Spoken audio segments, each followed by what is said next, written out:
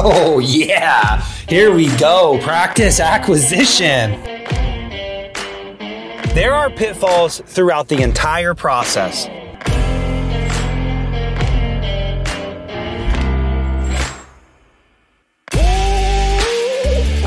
If you want to buy a practice, this is how, folks. Acquisition Unscripted. The truth when buying and selling a dental practice.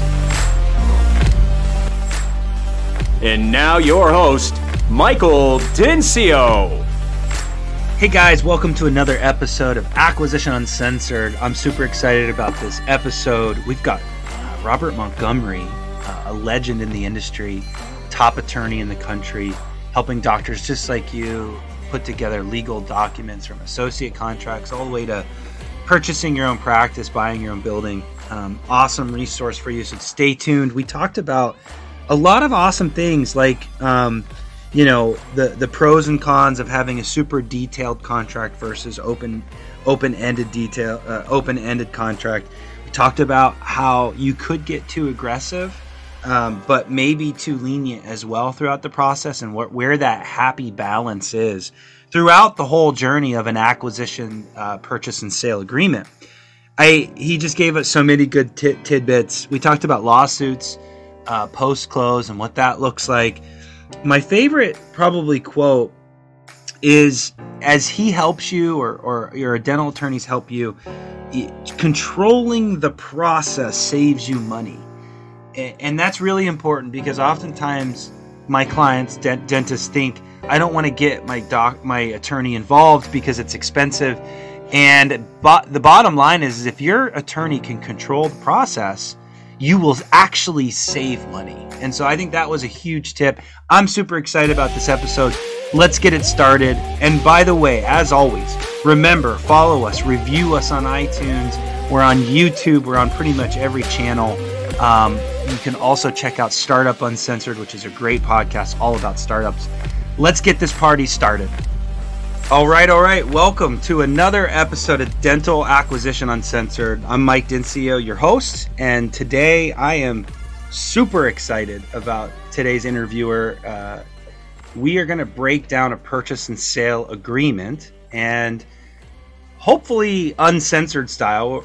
I'm going to try to get an attorney to go outside of his box and maybe give you some tips and tricks that could really help you throughout this process. But As you know, we're working through the process of an acquisition from start to finish, and legal is so important. We're interviewing a couple attorneys on the show, and this particular attorney I have a ton of respect for, and you all know him.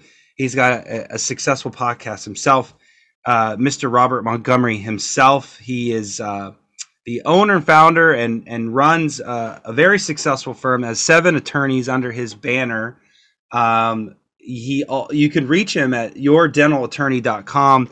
And the reason I got a hold of Rob, because he and I are podcasters, and you all have probably heard his podcast, Dental Amigos. So I could keep going on and about this guy, but why don't I just introduce him? Robert, nice to meet you. Thanks for being on the show.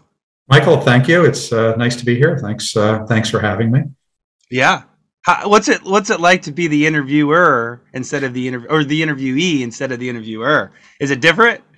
It's not all that different because our podcast, like yours, Michael, is very unscripted. So I think if we had one of those podcasts that required me to do a long outline of questions and preparation, I might say otherwise. But we kind of roll like you, and probably, I'm not even going to admit how little time we spend preparing. I do a rough outline of the things we want to cover. I show it to my podcasting partner, Paul Goodman, and he looks at it for about 15 seconds. And then we tell my paralegal, hit play, and away we go. So isn't that nuts? How little? I mean, we're saying it's super easy, but this is actually hard stuff. I mean, you're always on.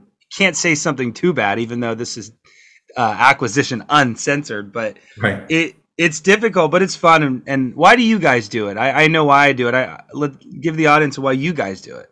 Yeah, it's so like Paul and I have been friends for I think like 12 plus years. As I said, the COVID like time warp is kind of interfere with my sort of timeline of a lot of things, but I think it's like 12-ish years. And over time, Paul was always a very good about running continuing education courses in person, back in the old days, right? And ran was very involved with a residency program at Albert Einstein Hospital in Philadelphia.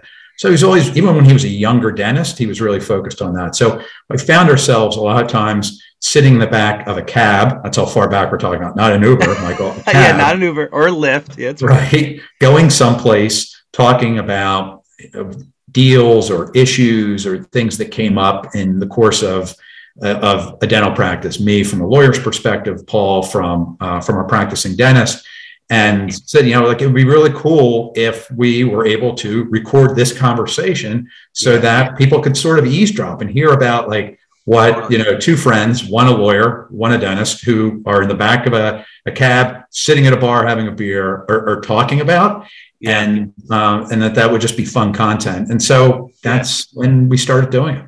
And 13 years later, it's crazy. I'm on year 3, and I love it. I'm addicted. I think it's about giving back to the industry. For me, it's also putting out great information, and I know that can be a blessing and a curse. We were talking before I hit record today, and that could get into some trouble. Taking everything we say black and white. Everybody's scenario is different, and so you got to be careful about free information. But for the most part, the information that you get is spot on with quality professionals in the industry. So big picture, let me stop you there for a second, Mike, if I could. Yeah. So it's probably a good time for me to throw in the lawyer disclaimer, yes. Right? Do it. So while I'm a lawyer, we're going to be talking about some legal issues here today. What we talk about shouldn't be deemed to be legal advice to any of you. We're talking about things in generalities for educational purposes. Like you said, every deal, every situation is different. You should consult with a lawyer before you make any major decision about your specific project or deal. And as I said, we've had times over the years where people will say, "Hey, Rob, you said," say to me, and I look, I'm like, my notes, like, when did we talk about this? Oh, not podcast. No. Yeah. But I think too, what we did talk about also, Michael, is that, I think it's a good thing for people like us that our listeners get to hear us talk, hear what our mindset is, what our philosophy is in a business, legal world, that they could say, yeah, I'm on the same page. I like that. And there's going to be people that listen to Michael Dincio and Rob Montgomery like, I don't want any parts of those guys. And that's cool. There are other people out there that do what we do. And you should work with people that you are like-minded with and that you like to work with. And so, and while this obviously is, for everybody's enjoyment, I find that it's really a great thing for people to be in sync with us and kind of know kind of how we go about our business before they reach out to us.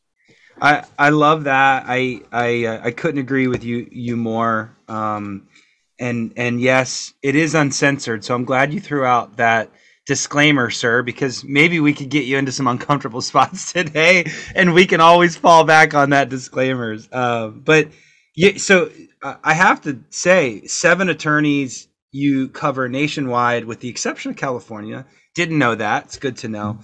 But licensed in 18 states, like that, that's crazy, crazy awesome. So, folks, we have a legend in the industry today. So let's buckle up and let's get into it. I always say let's get right into it, because we're probably getting people in their car rides, and we only have a short minute or two to catch people's attention. So with all that being said, let's get into the purchase and sale agreement. Purchase and sale agreement is like the marriage certificate. I always say, when you're going through the process and you're looking at practices, you're dating. Actually, no, you're actually just having coffee. Call it the pre-dating. You're just looking at practices. Call it what it is. And then I'll submit an offer. We'll hopefully get that practice, and then we go through that due diligence, and that's really when you're dating, during that due diligence phase. And then you get married at the end of this, and that's the most important piece to the whole process. It's your marriage certificate, and it's the rules of what we've laid out up to that point. Robert here protects you. So Robert, give us like kind of like the idea and the philosophy around like how to approach, just big picture, a purchase and sale. I'm lofting one up. You could take it anywhere you want, but how important is that purchase and sale document? Yeah, it's one of those things that if it's not done properly, could be a problem. I will tell you as a lawyer, it shouldn't be too terribly challenging. If it is, then that might be a sign of a bigger problem. I mean, I think it's important for a practice buyer to have their lawyer prepare the initial draft of the agreement. It's something that we feel strongly about. I think there are a lot of dentists that feel, and it's counterintuitive to some extent. I realize that it might be cheaper or better for them to allow the seller to prepare the initial draft of the agreement, but it's the buyer that needs the protection in this deal. And it's the buyer's lawyers that are going to need to do what needs to be done after the agreement is signed to get you to the closing.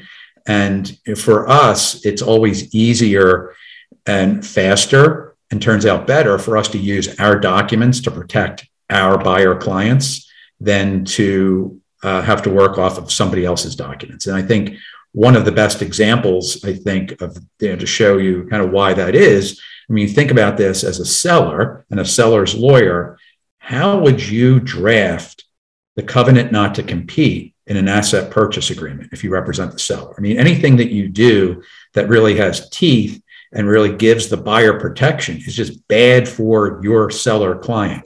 So, I mean, I think that really exemplifies why it's better to have your buyer, as a buyer, your lawyer, do the draft. And most lawyers are charging on the basis of an hourly rate, and so time is money. And if it's more efficient for your lawyer to do what needs to be done to protect you, then that's what should be happening in these deals. I like that comment, Rob, because I think that I get a lot of this with my buyers, my clients, is like, well, I don't really want to get my attorney involved because the clock starts ticking, and they get like nervous about using their attorney. So they made a good decision in getting an attorney involved, and then they start getting protective of that attorney's time.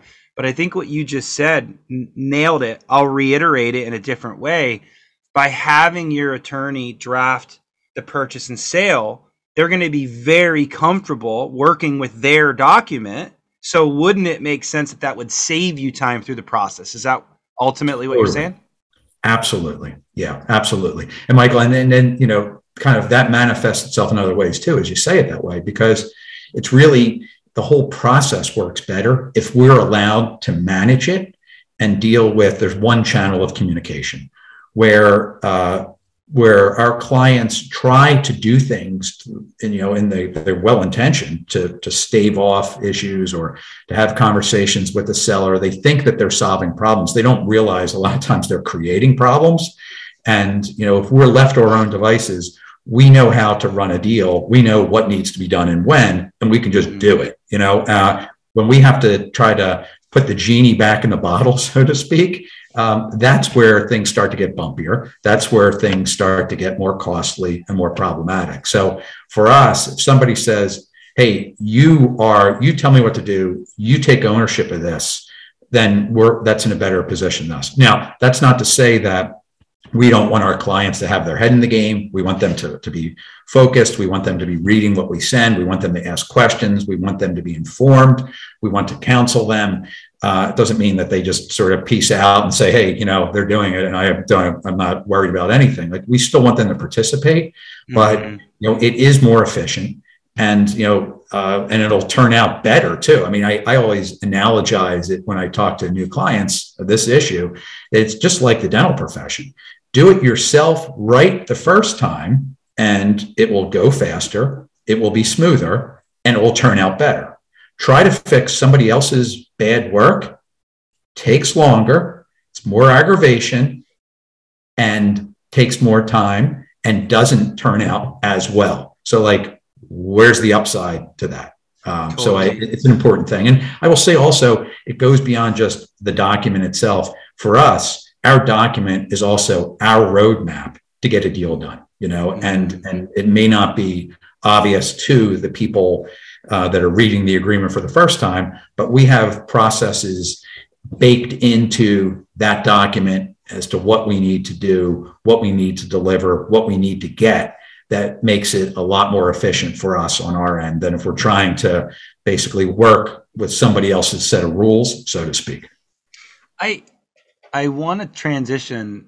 You said something that was leading me directly to my next question, and it is, I oftentimes find myself, as the buyer's rep, I'll find myself in an A role and then a B role. And when it gets to the legal process, I'm in a B role at that point. You're in the A role, or whatever, quarterback, running back, right? I'll go to the running back position. You're the quarterback when it hits legal. And I don't like to helicopter anybody in that process as a consultant, because naturally that's your game. But I do get clients, two different clients. I get the clients that read every sentence and critique your work to the T and almost drive their bill up and create all kinds of chaos to the seller and the seller's attorney. And you're trying to maintain those expectations also, but also you're trying to please your client. And then I get the other client that is literally not even involved at all. And it's like, dude, you got to read this stuff. And they'll send it to me and I'll be like, okay, I know what this says. I can read this, but you need to read, like, only you are going to care about this deal more than everybody else. You care about it more than me. You care about it more than Rob. It's your life, And so those are the two profiles. Yep. Walk me through the dangers of both of those profiles. Well, I'm going to say, though, happily, Michael, there is a third profile, which is the happy medium. Right? Yeah, of course. So thankfully, they're not all at those extremes, but we deal with those extremes as well. I think to the sort of, we'll call them the micromanager. Again, we like people to have their head in the game, but realize as a legal consumer that sending a one-sentence email that is an open-ended question that calls for a long narrative is not necessarily in your best interest. And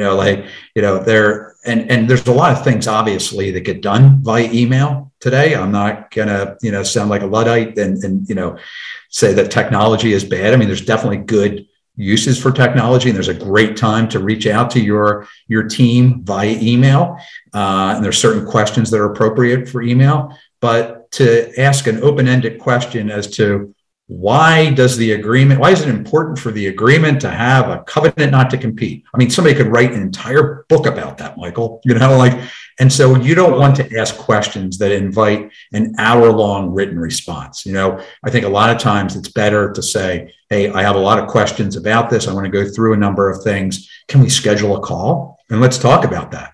And then, you can rattle off 10 things maybe in 20 minutes that, could take hours literally of the back and forth that, it's just not efficient for anybody. And, we don't like necessarily doing that either. I think a lot of people have this misconception that like we get really psyched when it takes more time to do something. We don't, even though we are paid on an hourly basis, we, like dentists, would prefer things go smoothly and efficiently, so like brain damage in any way is not our preferred course. So, I think, being mindful that you don't want to get into this sort of like back and forth email exchange where there's like, this open-ended 8, 10, 12 messages going back and forth to your lawyer. It's just not efficient for anybody. Save them up, try to get, a conversation where you can talk about those things, try to be a little more economical with how you're pinging your team. That's perfect. What about the dangers of folks that have no hands-on? We just talked about the person that's extreme, like getting into the weeds and creating chaos for both sides. What about the other extreme? Totally. Look, we are here as consultants. You and I, we're in the same business in this regard. I mean, I happen to be consulting on legal issues. You're consulting on business issues. But, we are only as good as the information we get, understanding our clients, what's important to them and why. And to the extent they're focused on the deal and they're able to communicate that to us, then we're able to serve them better. And what's good for Dr. Smith is not necessarily good for Dr. Jones. What, Dr. Johnson cares about, Dr. Lee may not give two hoots about. So it's important to communicate and for us to understand kind of where they're coming from. And, I'm going to take this a step further, not to sound like, an alarmist with this, but, I will tell you, we help people with transitions. We help buyers. We help sellers. We help people with startups. We help people with partnerships. We help people with employment agreements. We counsel people on HR things. We see kind of the whole dental legal business world. No good ever comes to the practice owner who is completely checked out from the affairs of their business. Okay. So the people who, end up being victims of fraud within their office, they have other problems that are business problems where they weren't focused on what was going on in their business. They have problems, it's no secret that, the office manager steals from the person who has given them the opportunity to steal from. So I just going to go out, sort of take a flyer here, Michael. If you're that kind of person, and you're that uninterested in this part of the process, you may want to take a big step back and see, are you really going to be interested in being a practice owner and doing all the things that you need to do to keep your eye on the ball to be successful? I couldn't echo that more, Rob, because I'm not going to lie. I've had clients, absolutely, that I sat there and thought, they hired me to pretty much do this whole thing, and I want them to have more involvement. I'll do my job because they've hired me to do that. But in the back of my mind, I'm thinking, why are you going through this process? Is it because your buddy is the owner? Is because it's okay to be an associate. It's absolutely okay to be an associate. And if you have the aspiration, we are so pro ownership, everything that we do at Next Level, and this podcast is helping to promote the person that wants to get into ownership. But it's also okay not to get into ownership, and you really do have to grab the bull by the horns. And so there are those two extremes. I'm glad you brought up. Yes, of course, there's that happy medium. And so I tend to be an extremist, Rob, just to prove a point. So I think everybody knows that about me. But yeah, I get very frustrated when people don't grab the bull by the horn. So thank you for that. I've got two more things I want to cover in this episode, and we've got good time here. One question that I have, kind of similar to where we just landed, is I find that, and I work with attorneys all over the country, and I find that like here in Seattle in the Pacific Northwest, we tend to be purist. Our contracts are very, very detailed, almost outlining every single thing. And then I'll go to like an Arizona state where it's very DSO friendly, and it's like the contracts are much shorter. And so I'll just kind of see this, and you've got to see it too, because you work all over the country.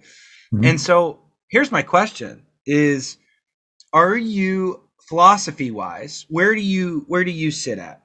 Go in with a lot of detail up front to make the deal go faster and outline everything, or keep it open-ended so that there's a lot of interpretation? I get that a lot, and I'm curious from you, Rob, what's your approach, what's your philosophy at the firm? Well, this is going to be the theme of the show, Michael. I like the happy medium, right? Yeah. I like the middle. No, you're being such a politician. No, I'm joking. You're right. There is a happy medium, and I tend to go extreme, but let's talk about both. Yeah. Yeah. I mean, the contract itself should be detailed. There's no doubt about it. I mean, any agreement that two reasonable people could look at and come away with a different interpretation as to its meaning is a bad agreement. I mean, and that's a ticket to a lawsuit. Two people interpret a contract differently, that is also known as a dispute that may make it to court, a dispute that may not make it to court, but that's to be avoided. And frankly, in this dental world that we're in, there's no reason for it. There's nothing that should be left to chance. And we feel strongly about, having our processes and jumping on the important things early to avoid problems and surprises down the road. So whether you're talking about, lien searches, making sure that there's no idle loan that's a lien on the practice, PPP issues. What does a third party lease look like? Has the practice, if it's a PPO heavy practice, is your buyer client credentialed with those as an in-network provider at closing? We'd like to get out in front of all those things. None of these things, Michael, are surprises. We do enough of this. We know what needs to be done at the end. It's pretty boilerplate, right? Yeah. Well, it should be. It should be, right? And then, it's like, having that outline instead of like a boilerplate. I think almost a better way to put it is just an outline of what needs to be done. And then there's actually doing it, and if you do enough of these and you've been doing it, large enough volume for a long enough time, kind of what to look out for. And look, there's weird stuff that comes down the pipe all the time. We had it, and that's like, wow. Who would have ever thought that happened? That's 1 in 1,000. Literally, we've done 1,000 of these. That's never happened. I've been in the industry for 15 years, and it blows my mind that I can run into a scenario that's never come up. How's that? That happens in your world all the time too, I'm sure. Yeah. Well, not all the time, but from time to time. And I think that's one of the things that people have to realize that they're buying when they hire a consultant is you are getting advice, and the advice is coming from somebody who's experienced. And through that experience, that person has experienced sort of the good and the bad of others. So, you have the ability to leverage, everybody else's good and bad decisions. And, and that's the advice you get. I would say just generally, though, with agreements, our philosophy is really to try to come up with a contract and a deal that is good for both parties. And I hate to say it's win-win because that's just so trite. So many people throw that out. But, we do talk about practice transitions. This is, you're selling a dental practice, you transition a dental practice, you buy a liquor store, right? You sell a furniture store, right? But you transition a dental practice. So whether you're talking about the sale or purchase of a practice or a buy-in or any kind of partnership, and frankly, Michael, any relationship for that matter, where there is a winner and a loser, that will generally be a bad relationship. Again, practice transition, partnership, attorney-client, a husband, a marriage, take your pick. A winner, any of those arrangements that has a winner and a loser is doomed, to fail. And because eventually the loser is going to wake up and say, why am I losing here? So when it comes to documents, we try to protect our client as much as possible, but we don't try to do it to quote unquote win the agreement, to put the other side in peril. And I will say that, that always used to be the case with these types of deals that we're talking about with dental practice transitions. And I've been representing dentists for 27 years. And however, in recent years, and especially in the last 2 years, the proliferation of DSOs and corporate buyers has really changed that mentality in a lot of settings. And in those groups, you really find that they are looking to quote unquote win the deal, win the contract. And as a result, there's a lot of really bad stuff in their agreements. And so and that's not just in a transition agreement either, associate agreements too. Like the old days of the 5 or 6 page owner operator agreement that was reasonable and fair for the associate has turned into this like 20 page potential house of horrors for a young associate that has the ability to stymie their ability to transition into practice ownership, in terms of notice periods, required terms, unreasonable covenants not to compete. That has just really changed the point where it's like, congratulations, employer, you quote unquote won the deal, but at what cost? So that's our mindset. I mean, that is kind of the owner-operator mindset. I mean, I think most of the people that are in the space that represent owner-operators kind of play under, in that game, in that sandbox. But, I'd be lying if I said that the other crew isn't very involved in our industry too. And with that involvement, sometimes that stuff even trickles down to the owner-operator deals as well. Yeah, I like that you're delineating that. You're right. I mean, it's almost become predatory in a lot of ways. It's sad. My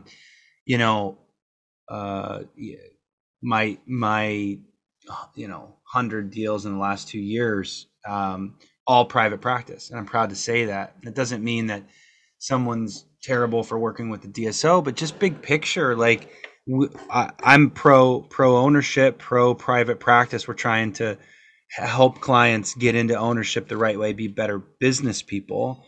And agreements are such an important thing to that process, whether it's all the way from associate contract, which you outlined, all the way through purchase and sale and so on. Ironically, I did a deal.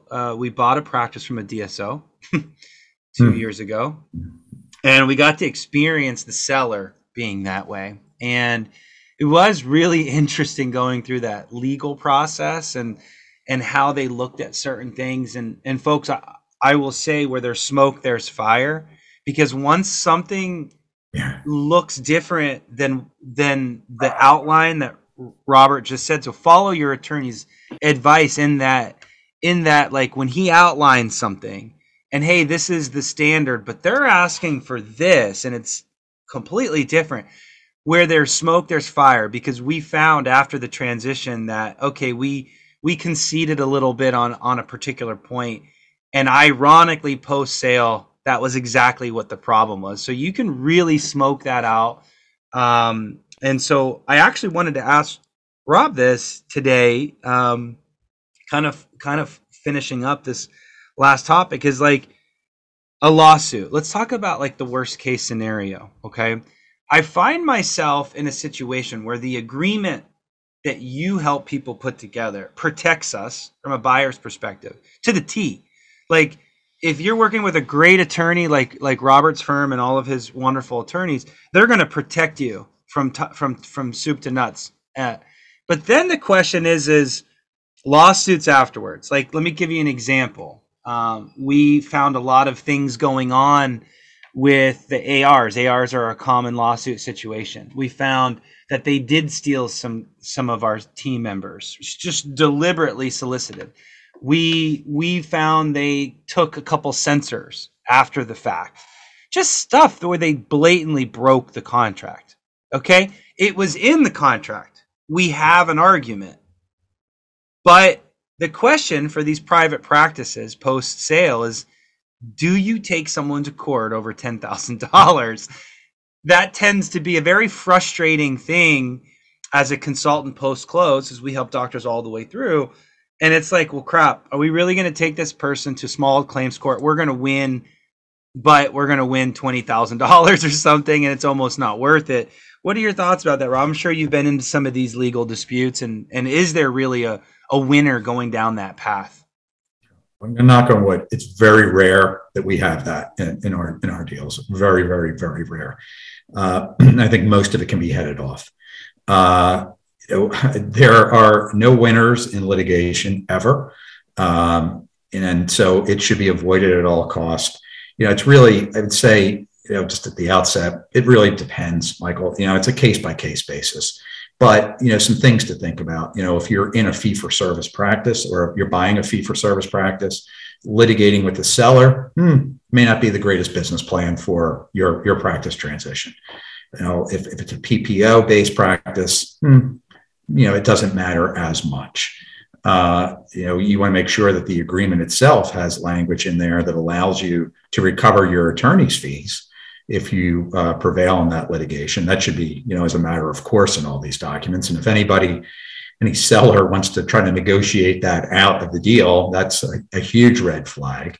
But you should be able to get your legal fees. But even if you get your legal fees, that means, a court would award those legal fees, maybe, if you prevail. It doesn't mean that you would get all of them. And then on top of that, you still have to collect the money. So even if you, quote unquote, win the lawsuit, the next step is collecting the money.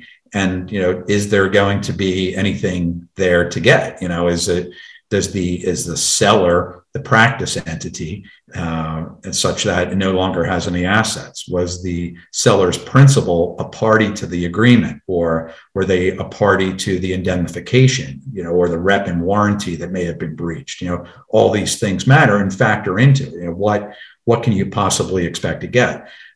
Usually, and I put that in quotes, the aggravation of collecting $10,000 doesn't justify collecting $10,000. There are, you may occasionally see holdbacks where the seller doesn't receive all of the purchase price. That some things are escrowed for these types of issues. That's become increasingly rare. It used to be you would see it sometime, but in most markets around the country, it's very much a seller's market. And so if a seller has 5 potential buyers, why would they ever agree to that on a particular deal? But it does matter. It depends, on a case by case basis. And if you get burned for $100,000, well, you know what? That might be time to think about some litigation. But if so much of it really can be headed off by not just the agreement, but it's the management of the deal leading up to the agreement, the administration of the agreement, and making sure that everything that's out there has been looked at, all the rocks have been overturned, and you've done what you need to do to try to avoid that situation. Because anytime you go into a contract, sort of the ability to litigate it or indemnification or those types of things, that's a last resort. And I like to tell people, if you don't trust the other person on the side of the deal, or there are red flags that are out there, there's nothing in that contract that I can write to make an untrustworthy person trustworthy. Said. Yeah. I don't have that power. I wish I did. And if I did, I would double my rates. But right. It's just that is these documents are the ticket to the lawsuit, so to speak. So it should be the fallback, not the, hey, don't worry about it. If it's wrong or bad, we'll just sue them. No, that's not the right mindset. Yeah. In fact, like you said, you started off with worst case scenario, at all costs, avoid it. It's like war. I mean, you don't want to do that if you can work through it. We just came off of Shark Week with all of Practice Brokers being interviewed, and even before all of those interviews, we talked about how to find practices without brokers. And I would say that in the times that I've had issues where we were protected, but we just didn't want to go down the path of litigation, Practice Broker played a really cool role in helping a seller not make the wrong decisions post-close. And that should be talked about, like that Practice Brokers can actually be advocates for the buyers. Because again, to reiterate and say it again, you've heard it throughout the entire process here, is that we are doing transitions.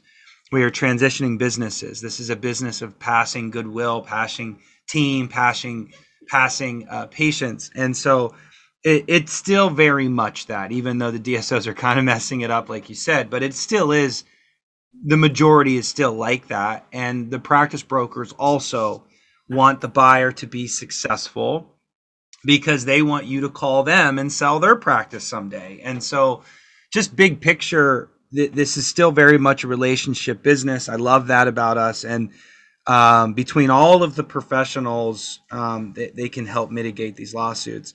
I will also say again that having all of these professionals, I've said it before, I'm picking a percentage out of the air, but your professionals, all the people that are going to help you, can mitigate risk, maybe 50%, 40% of the risk of the success post-close. Rob's going to do his job. I'm going to do my job. You're going to know the CPA is going to do their job. The bank's going to do their job. At the end of the day, you still have to pick up the hand pieces and deliver a great skill and a service, connect with the patients, do a great job with the team, make everybody feel great after transition, at the end of the day, we can only save the deal so much. And to Rob's point, the seller can be a jerk, and we can't change that, but there's only so much. So there's always going to be risk in the deal, bottom line. But the goal with all these professionals that you hire is to mitigate risk. There's always going to be risk, bottom line. Yep. So with that being said, Rob, final thoughts. I really enjoyed our conversation, and it's a good thing you did throw out that consent in the beginning, because I really asked you some tough questions. So you did a great job handling it. Any final thoughts? I mean, I've really appreciated you being on here. Any last minute things, golden nuggets you'd give my followers? Yeah, I think, kind of tagging along on that, sort of the importance of being engaged and involved in your practice, not just being checked out and abdicating, responsibility. It's owning your own professional practice can be a very rewarding, cool thing. And I have had my practice now, it'll be 25 years in July. I can't say that every day is the most awesome day, but it's, I'm glad I did it and I enjoy doing it. But it's a tricky thing to run a professional business, a professional practice business. And, know that, every day you're going to be dealing with that, somewhat competing interests of running a business and rendering professional services. And it's a big challenge, and some days you're going to do better at it than others, but you can't just be if you're a practice owner, you can't just be a dentist, or you can't just be a business person. And it's a challenge that, presents itself to me on a regular basis, and it's in some days, like I said, you're better at it than others, but realize that both of those components are important if you're going to be a practice owner. And it's something that you will practice and work on a regular basis. Don't be hard on yourself when you make a business decision that's not maybe the best, or if something clinically isn't the greatest thing that you've ever done.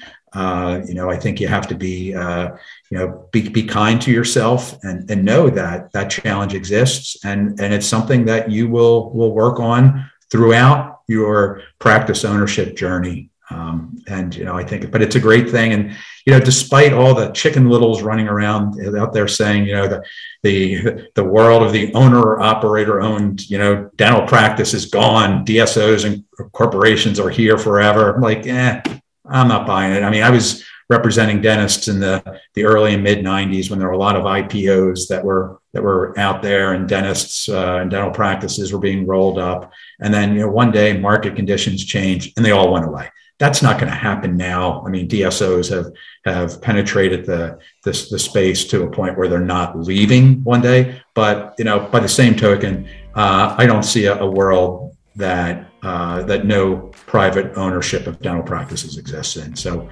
encourage everybody to evaluate it. And if it's for you, great. And if it's not, as you said, Michael, it's fine to just be a dentist and be an associate. And there's plenty of opportunities for folks out there for that as well. I couldn't have wrapped up an episode better. You just heard it from a legend in the industry, advocate of you all. Thanks, Rob, for being on the show and giving us the tips and tricks and giving back to the industry. I just want to remind everybody below in the show notes, we're going to have all of Rob's contact information. Again, reminder, yourdentallawyer.com. You can get a hold of Rob himself and work with his great team. The other plug there is the Dental Amigos, a great show. I've listened to it many times, and this makes us partners. Thanks again for giving us your time today. And no, folks, he's not going to send out bills to everybody. This was all for you guys. This was all for you. So thank you, sir. We appreciate you. Thanks for having me, Michael. And I will say one of the great things too about the podcasting world is I truly believe there's no such thing as competition in the podcasting space. It truly is, it's not. The brotherhood and the sisterhood of, people sharing ideas and doing things. And hopefully that never changes in the podcasting world. So, it's been a blast being on here. I appreciate the opportunity and thanks so much for having me. You're the man, buddy. All right, we'll talk soon. Thanks again. Thank you.